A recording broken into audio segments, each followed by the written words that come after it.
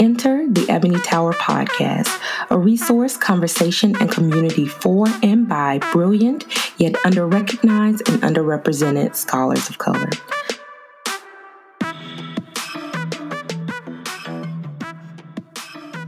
Hello, everyone, and welcome to another episode of the Ebony Tower Podcast. This is Daphne. And this is Rachel.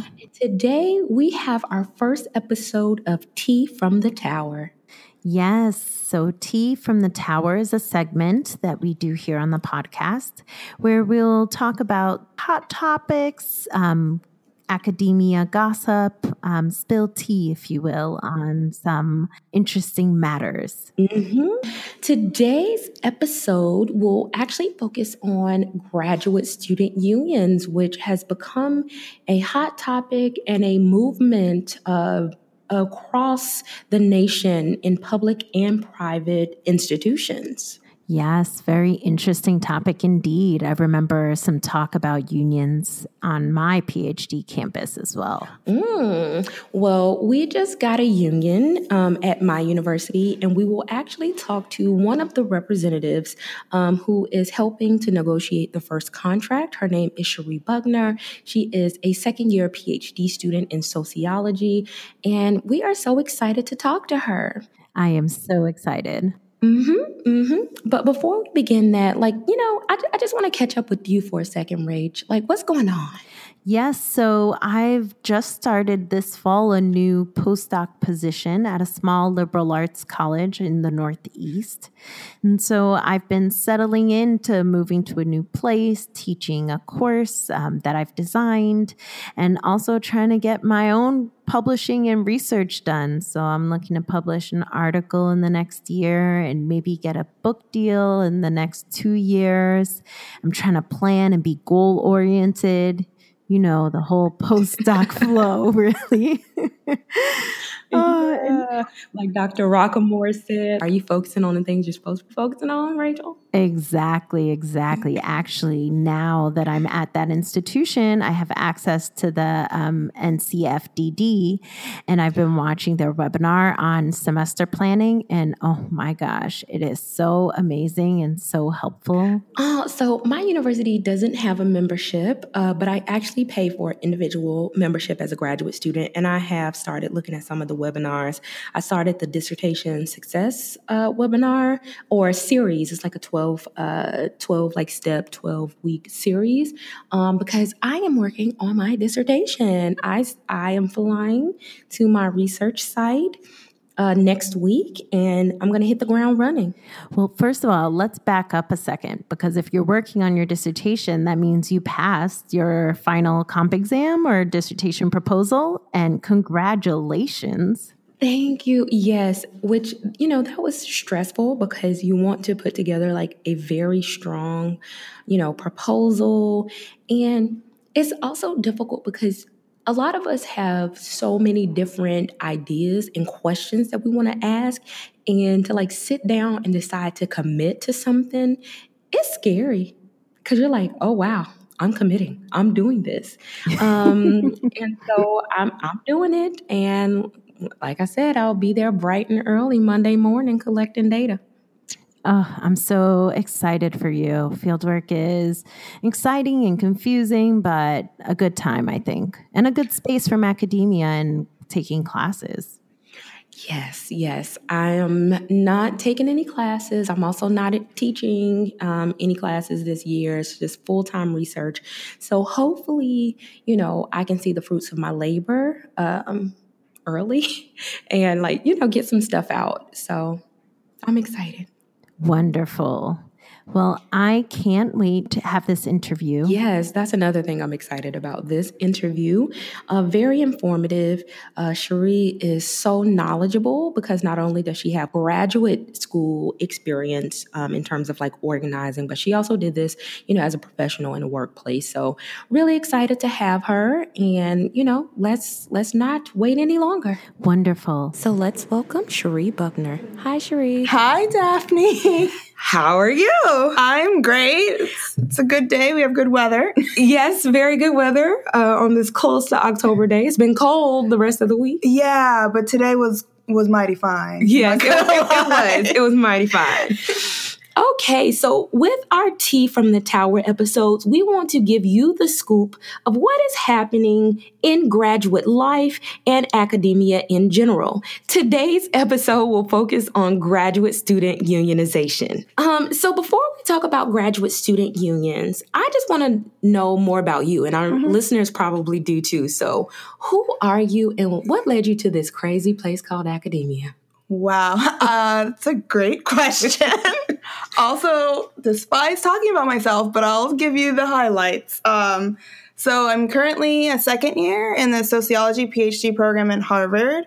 I grew up in sunny South Florida, Fort Lauderdale area to be specific. It was mostly great growing up there. So I'm pretty sure this Boston weather is... Well, the thing is, I got out of Florida as soon as I could. Okay. I went to undergrad in Philadelphia, so I was there for 4 years. Then I spent a year in New York doing a service program. And then I went to wonderful D.C., which is probably my favorite place I've ever lived. I went there and I got a master's in public administration. Okay. And that was kind of the first time that I had any kind of thought of like, maybe I'll continue this further. And it was mostly a professor there that was like, my first semester there, he was like, "You're really good at this. You should continue." And I was like, "Oh, whatever." Like, I didn't believe him. I was like, whatever. But then after I graduated from that program, I got a job at a think tank, and I was doing policy research and working with a bunch of PhD economists, and they loved my sociological mind. They were the good kind of economists. No shame. Anyway, they loved me, but they were very encouraging and again, were like, "You should do this. Like, you have a lot to say, you have a lot to contribute." And I really enjoyed the work. I just thought that I needed to take it a step further in terms of improving my skills. So that's how I determined I wanted to go back to school. Okay. Yeah. So you said you're in your second year now. So, I mean, how are things going? Are you happy with that decision? Okay. So, two separate questions. So, I have not regretted my decision to go back to school, to come to this program. It's not been a walk in the park. First year, I think a lot of people's first year in graduate school was a little trying on my nerves, on everything. I think this year is going to be better. I'm very busy at the moment, and we'll get into reasons why during this interview, I'm sure. But so I think this year is going better so far, and I'm positive that it'll continue to improve. Yeah. So what type of research? What's your interest, your topic? Well, I'm very much I research things that I care about, and one thing I care about a lot is unions. So I think it's very fitting that a lot of my research, so far here, and the 3 years I was at that think tank, I was doing a lot of labor market research, in particular union research. And so last year I was looking at the unions and young workers. This year I'm hoping to study a little bit more about racial wealth inequality, and hopefully to combine the two for my qualifying paper, which is I don't know the equivalent at other universities. It's a master's thesis. Paper. Thesis. It's thesis. Exactly. Don't want to use too much Harvard speak here, but so unions and racial wealth inequality. Okay. Yes. Harvard does have a bunch of weird names for TF. Why? So a TF is called, it's a teaching fellow. Every other university just calls it a teaching assistant. Harvard just is let's just find a different term because we're quote unquote Harvard. It does make us sound fancy on our CVs, but sure. Okay. It makes you sound a little bit better. Also, the people that the undergrad tutor. They're tutors. Yeah, instead of resident assistant, we got these fancy names, which is cool. Just like, I guess, speaking of graduate school and kind of what's been happening at Harvard, which is different from some other like private universities, is that recently the student body voted to have a union, and you are actually, working on negotiating the first deal? Is it called? Contract. Legally binding contract. Okay. So in recent years, so not just at Harvard, but in recent years, we've seen a push for graduate student unions. I know there was one in like Illinois, I think, University of Champaign, Urbana. I've seen like a lot of push toward unionization. And so based on your experience, and I'm pretty sure, talking to graduate students, why do graduate students want unions? Like, what are some of the factors that are shaping graduate students' desire to unionize? Yeah, I think there's a lot of ways to answer this. I think one of the fundamental things, which I think is why there's usually disagreement between graduate student workers and university administrations, is that graduate student workers are workers. And like, there's no one that's going to convince me otherwise. The NLRB kind of agrees with me. So I think fundamentally it's like, we're workers. We deserve the same rights and protections as other workers. And we deserve the ability to form and like to collectively bargain with our university to assert our power and try to get benefits, pay, working conditions that like we deserve as workers. And I think a lot of people have this kind of mindset, especially probably people in like our generation who perhaps haven't been around unions a lot because the unionization rate in the U.S. has like declined so significantly from its peak, that we have this view of unions as being like blue collar workers, we're affiliated with the UAW. So it's like auto workers, factory workers, people thinking that way. And that's just not how it is today. Like, I was in a union at my former job at the think tank, and we were, think tank workers, and we had a bunch of other think tanks that were also in our union. So I think for me, it's about having a seat at the table. And I think that's the same way for other people. And it's kind of hard when you're TFing or TAing, we'll say that. And, there's a lot of policies and things that are imposed upon you, and you don't really have a say.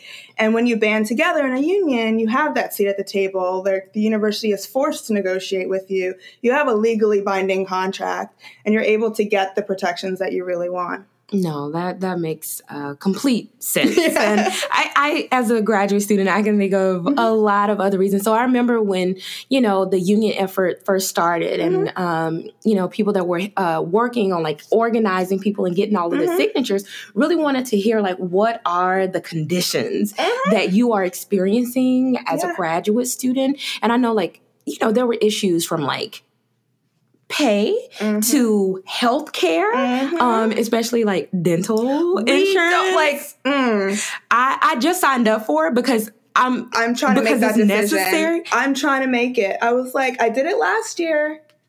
And I'm like, This might be TMI, but like last year I actually got like 4 wisdom teeth pulled, and it turned out to be useful, but it was still like, that should have been included. But I digress. But like, there's a lot. There's a lot of things like, just throughout the campaign and like now, just like hearing from people, like I feel like dental is like a very quick off like the cuff. Like, I want dental insurance, like because like that's such a pressing need. It's so necessary. But there are so many. There's like a lot of other things, like from like smaller section sizes, like predictability in your like hours, predictability in your appointments. We have like a thing called shopping period, which again, Harvard. So you basically don't know for sure for 100% if you have a particular teaching assignment until like 2 weeks or a week into the semester. So it's really hard to plan, what you want to do, because they could be like, oh, not enough people signed up for this class. And, you actually can't teach this class. So you're going to teach this other class. And what if you don't know the material as well? And you spent all summer studying for this, to teach a different class. So there's a lot of things that I think reasons why people want unions. But I like, usually revert to the power thing because that's the mechanism to get these changes that people want. No, yeah. You articulated that beautifully before, like a seat at the table. Yeah. And so I like that language, like we want a seat at the table. And once you're there, you can argue, you can negotiate for all of the things that you want. But it's getting that seat at the table because right now Harvard makes all the decisions or whatever university you're at.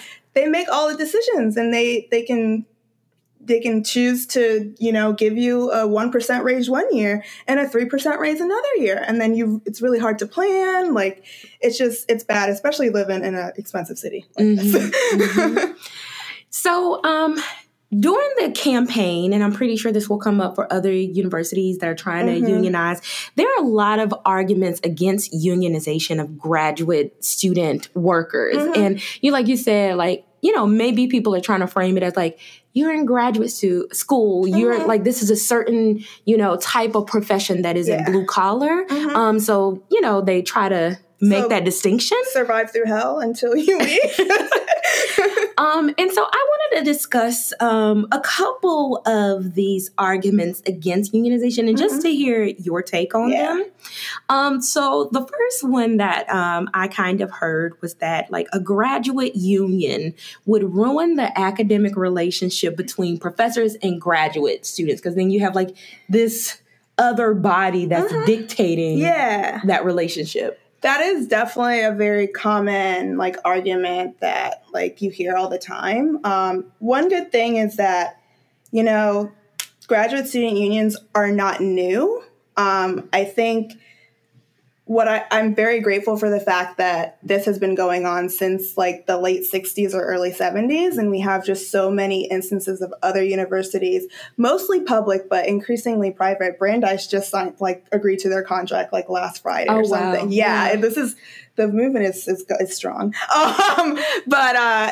So we can learn from their experience and basically what's been found about this is that just doesn't hold up. Like that argument doesn't hold up when you look at the experience of like student workers at other graduate schools. Okay. So like you can look at the research, you can, it doesn't hold up is what I would say. And then there's some research, peer-reviewed research that says that, it can actually have a positive effect. Because it's kind of taking away like this, like worrying about health benefits, worrying about whatever thing that is involved in like the employment process and just leaving that advisor, like mentorship and research. You can just focus on that. I don't have to go to my advisor and be like, so my health care or like my pay or whatever, because there's already a contract and understanding that this is what you're going to get. No, that makes complete sense. So what about the argument that unions won't actually protect students against discrimination and abuse in, the graduate university workplace? So that one, not to repeat myself, but I think when I think about this, I think of like, what is the state of things right now? And right now, Harvard, other universities, insert other universities, they come up with these policies, right? They might have them on the website. They might not. Like in regards to like Title IX stuff, they're like federally mandated to have like the like online training that we do that, you know about that, that may or may not be like as effective as they think it is.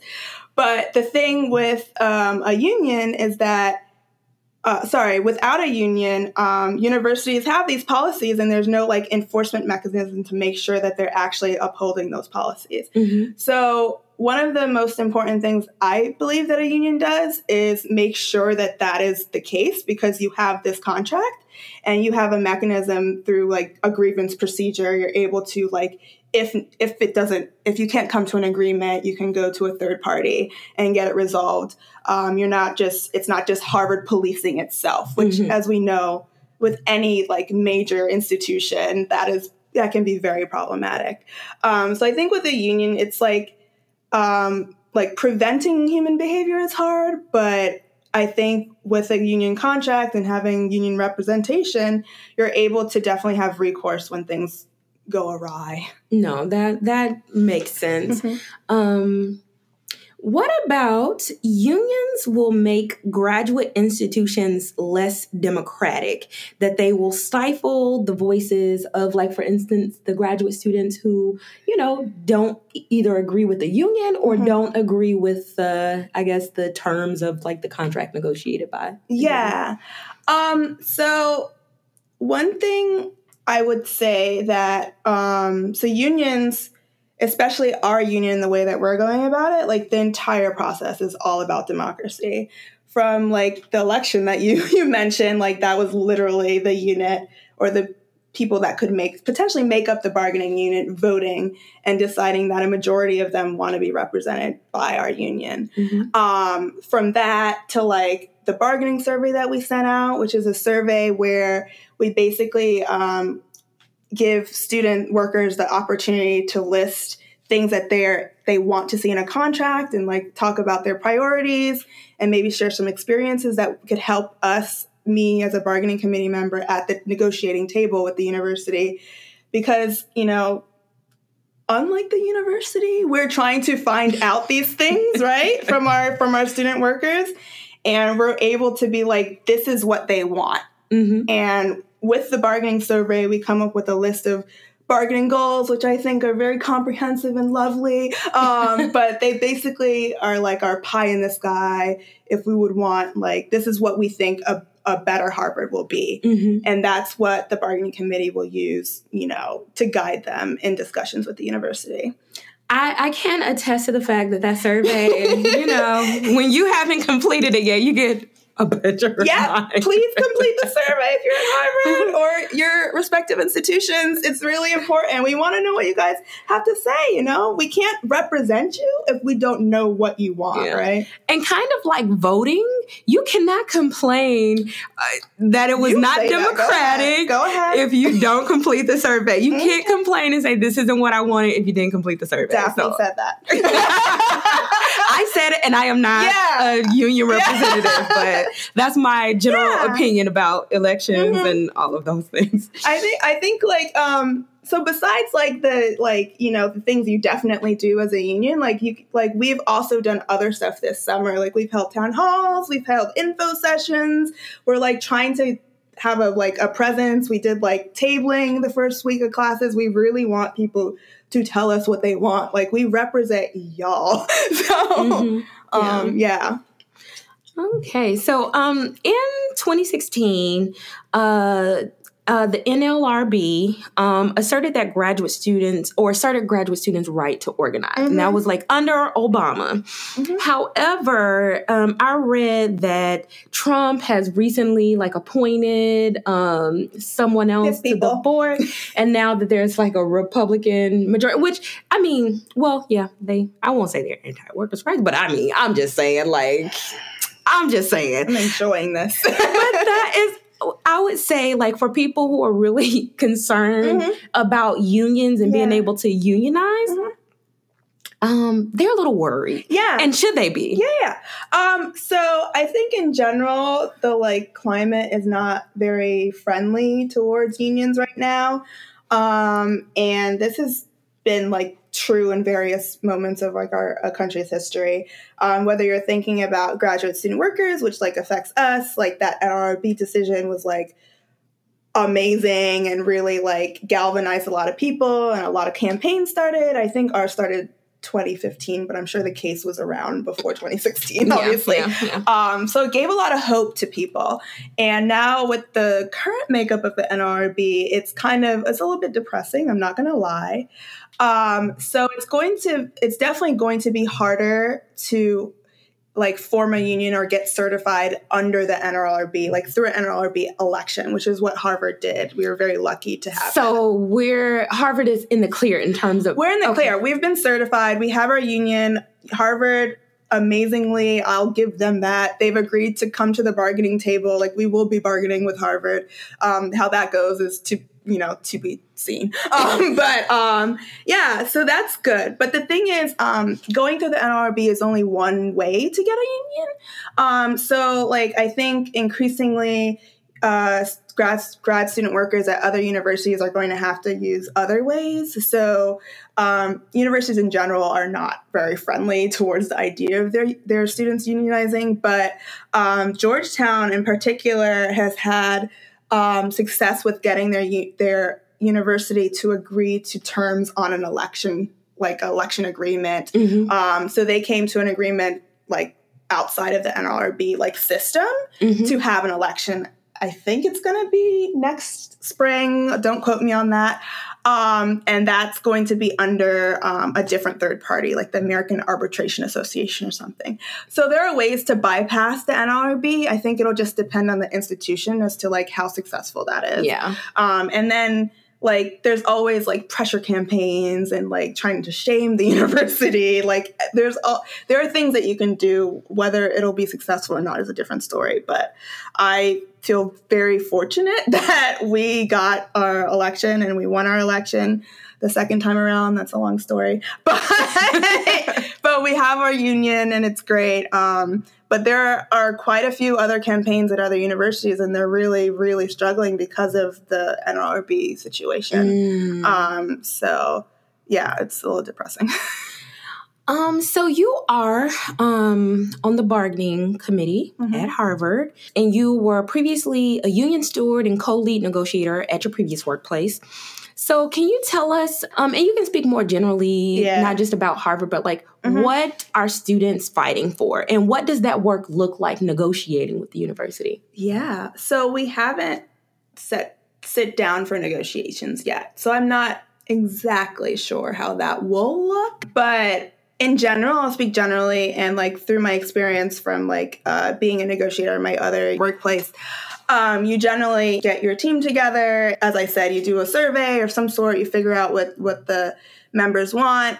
And while I can't get into results of our survey, but generally the goals that we are having people vote on at this moment, by the way, if you're at Harvard, vote on your goals. They basically are a broad list of things that people want. And we've mentioned some of them. Like they want, like, as I said, we're in Boston, the Boston area. People want to like have like raises that are commensurate with the cost of living here. And Harvard has like university housing, and they'll raise the rent on that like however many percent, and then our raise is like 3%. And you're just like, but so I have a worse standard of living every year. It just gets increasingly worse. People want stability in pay. They want higher minimum wages. They want better working conditions. Like some people are in labs that have like they're dealing with dangerous substances, and they want to make sure that they have like the equipment and the safety precautions in place. And in general, like not specifically talking about those two things, but there's not too much incentive for like management or administration to like, you know, concede on a lot of these areas unless you have some kind of powerful worker voice that is like forcing them to do that. Again, people want dental. I want dental. I have a friend that is currently preggers, and yes, and she wants very good maternity leave and like perhaps help with childcare, maybe. You know, there are things that just as like we're all here in a certain time of our life and as workers, and we also have other things going on. And like I said, we're workers. We want the same kind of pay, benefits, or protections that other workers get. So considering that Harvard had a successful campaign, it was a bumpy road, but it was ultimately successful. I guess what tips and strategies or advice would you have for graduate students at other universities who are attempting to organize or negotiate? Yeah. So I think if you're in the early stages, you definitely want to make sure you have like a diverse group of like organizers, diverse in like every way you can think possible. I wouldn't be able to list all the things that I want your group to have, but I think if you just have, you know, a bunch of like English PhDs in a room, white men, like it's just not going to be what you need to get the broad support you have. And like, there are some universities that are a little more homogenous in terms of like not just race, but in terms of like disciplines, right? And Harvard, our unit, we have people in the Graduate School of Arts and Sciences, which are like all the different things you can think of. And then we have a medical school, we have a law school, we have a public health school, business school. And these are different people, but they have a lot of common like needs. And I think it's very important to have like representation all over the board. So that's one thing I would say. Another thing is just recognize that you're going to be going against like a behemoth on the other side. Like no matter what university you're involved in, like they're likely to have like union busting lawyers working for them that are, you know, they know what to write in an email because, you know, all those emails we got were definitely probably not actually by the person that's name was on it. You're going to get a lot of pushback from your university, and just to persevere and to realize that there's a reason why they're doing that, and it perhaps makes sense for them to do it because they know that, you know, once you get a union, they're going to have to give up a little, like, because that's just how negotiations work. And the status quo is always good for them. But the graduate students have a lot to gain from unionization. And just to think, like, for me right now, I'm thinking about, like, that contract, that law, like, I'm like, that's the light at the end of the tunnel. Like, whatever I'm dealing with now, just think of that, Sheree. Just think of that. So, yeah. So, and also another thing is there's a lot to gain from building relationships with student workers from other campaigns.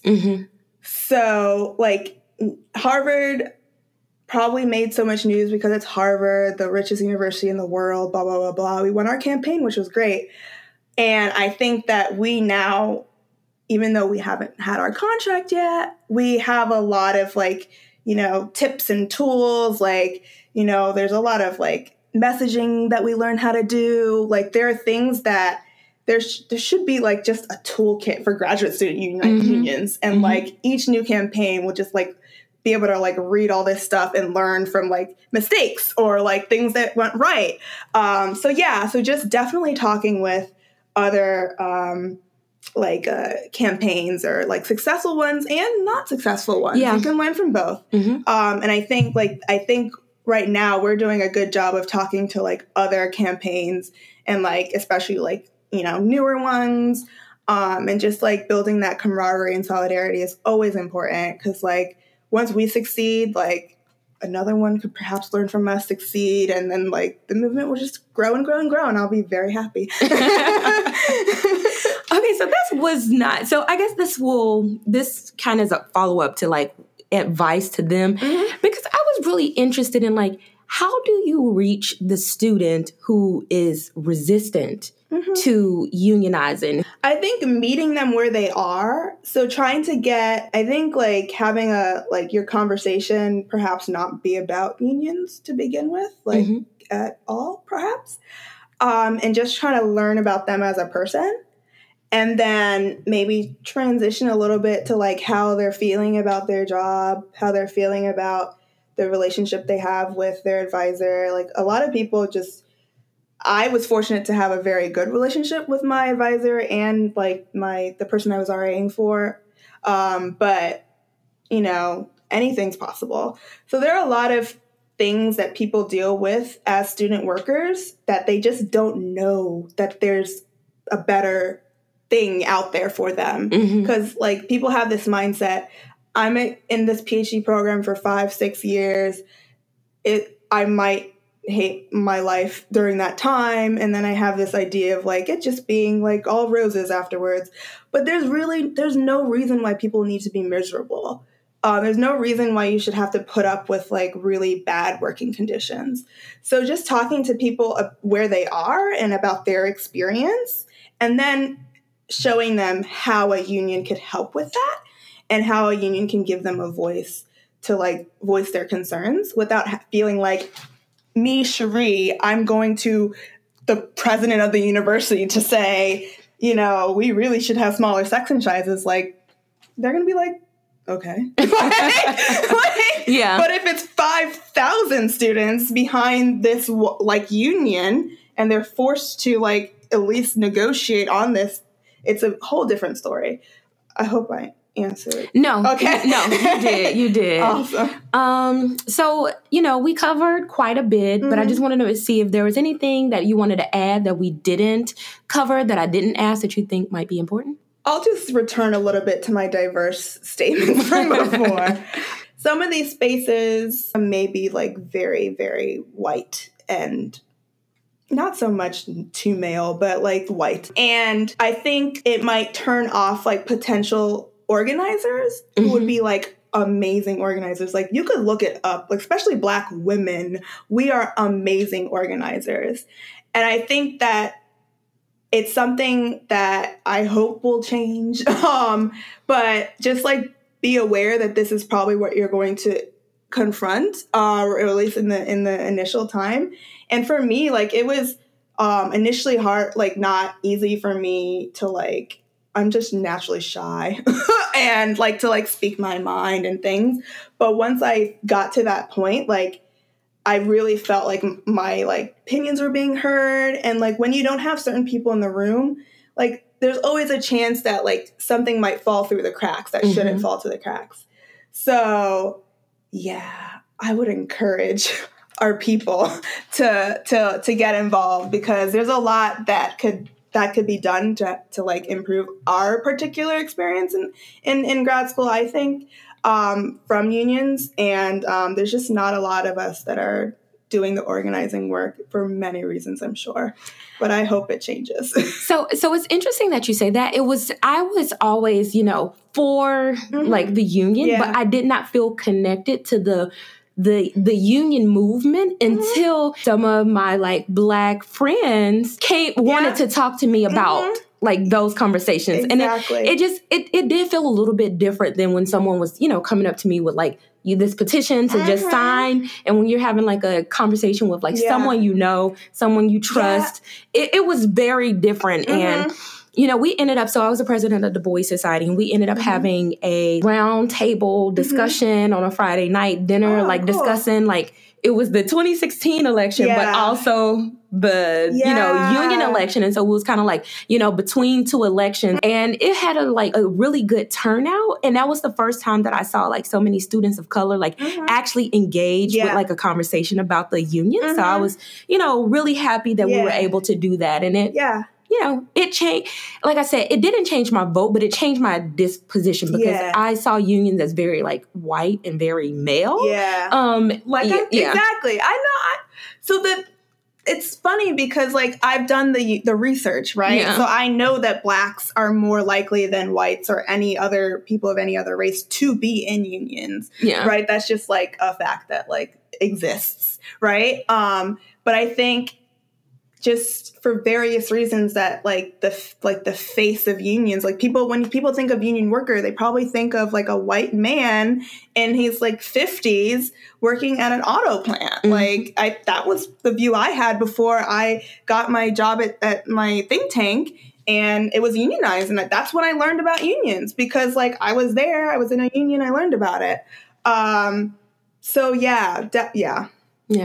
So I'm happy that you had that insight. And maybe our listeners who, we have an audience, primarily people of color, maybe this will encourage you to maybe join an effort at your school to see like you can have a voice, that your voice is actually needed for this to actually work and get other people that look like you on board. Exactly.